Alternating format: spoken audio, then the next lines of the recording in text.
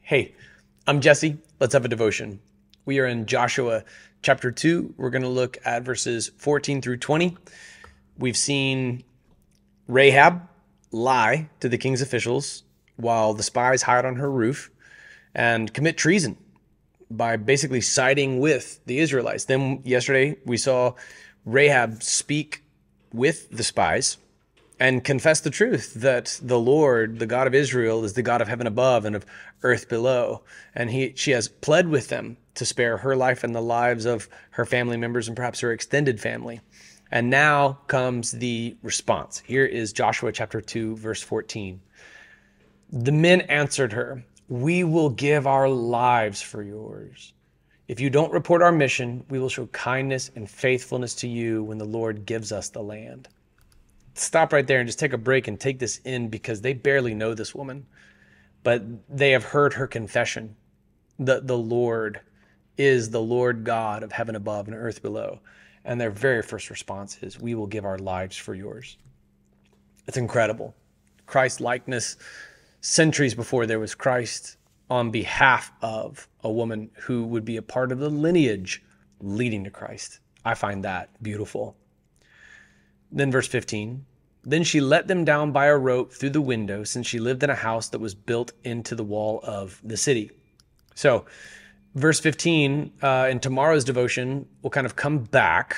Verse 21 will sort of recapitulate the events of verse 15. But what I envision here is that she's getting them set up to really leave the city.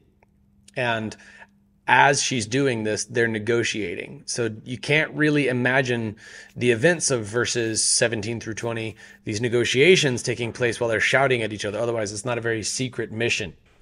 Verse 16, go to the hill country so that the men pursuing you won't find you, she said to them. Hide there for 3 days until they return. Afterward, go on your way. Right? The CSB Study Bible explains it this way.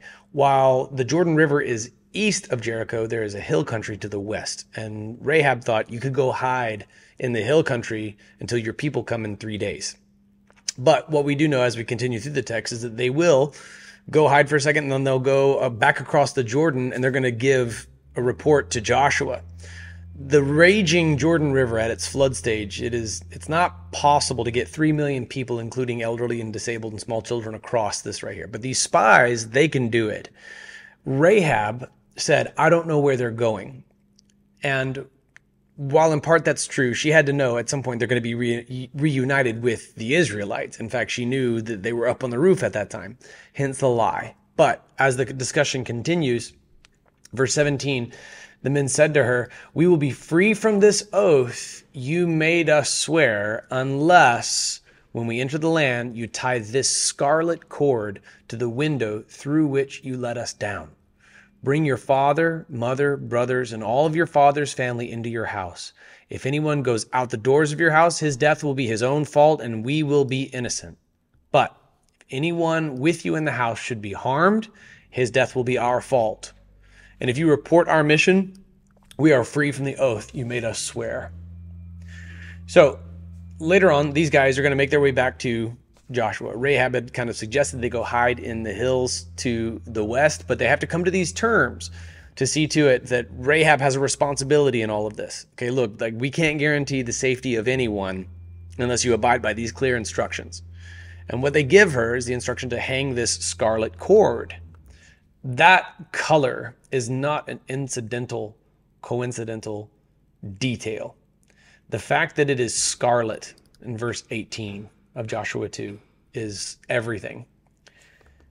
Exodus chapter 12, verse 7. They're given instructions over the doorposts, the lintels of their home, like to be able to show and smear there the blood of the Passover lamb over every household within Egypt. Okay, this is going back to the first generation of Israelites on the other side of the Red Sea. This was how they were marked by the blood of the Lamb. And as a result, the wrath of God upon the firstborn sons would pass over them. Deep, profound imagery in the Passover as God brings about retributive justice upon Egypt for what they had done to the people of God in Goshen. Moreover, prophetic for how the blood of the Lamb, the one and only Son of God, would provide atonement and mark everyone who is covered by the blood of the Lamb as delivered from the wrath of God. They have asked Rahab to indicate her home with scarlet of all the colors. We studied the book of Isaiah, and it's the prophet Isaiah who gives us this incredible teaching. Right? We know that, come now, let us reason together. Though your sins are like scarlet, they'll be washed white as snow. Scarlet, the color of blood. I mean, difficult enough even for OxyClean to rinse out, okay? This is the color that marks the household of Rahab. And anyone, don't miss this, anyone who steps out, he's on his own, okay? But as long as you stay in this household that is marked by the color scarlet, everyone's going to be safe, and we take personal responsibility for anything that happens to anyone who stays in that house that is marked by scarlet. In Joshua chapter 5, Rahab is going to start to see some parallels here when she, along with her family and everybody who is safely preserved there, is going to observe the Passover. This is beautiful. Man, this is incredible. Isn't the word of God amazing? She didn't have any concept yet of what Passover was. She wouldn't experience it firsthand until chapter 5 in the narrative of Joshua. But I'm sure she was able to see parallels on that day. Being marked by scarlet says these people belong to God, both to the angel of death moving through Egypt and to the Israelite army moving into Jericho. These people belong to God, and the color that marks us is scarlet, the color of blood, that by which our atonement for every last one of our sins has been afforded. May it be said of your whole household that it is marked by scarlet, to tell us thy paid in full for the sins of everyone inside. And if someone should step out, he's on his own, and we cannot withstand the wrath of God for sin. This is what happened to Egypt and their firstborn sons. This is what happened to anyone who stepped out of his house in Jericho, suffering the wrath of God. This is what happens to us. I want to take a moment. I want to pray. If you have children who are outside of the will of God, your house was marked by scarlet, but they stepped outside. I want to pray right now. God, I lift up my brothers and sisters in Christ who, as the old hymn says, when the roll is called in heaven, Lord, that everyone would be there. And Lord, as another hymn says, may the circle be unbroken by and by.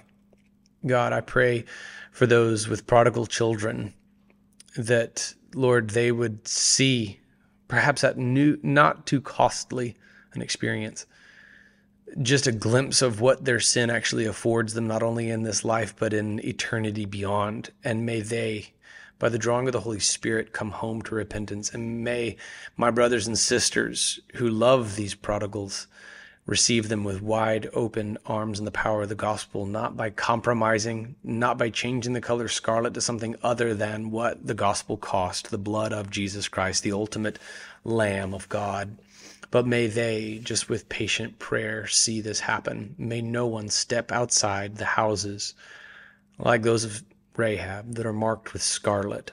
In Jesus' name we pray. Amen.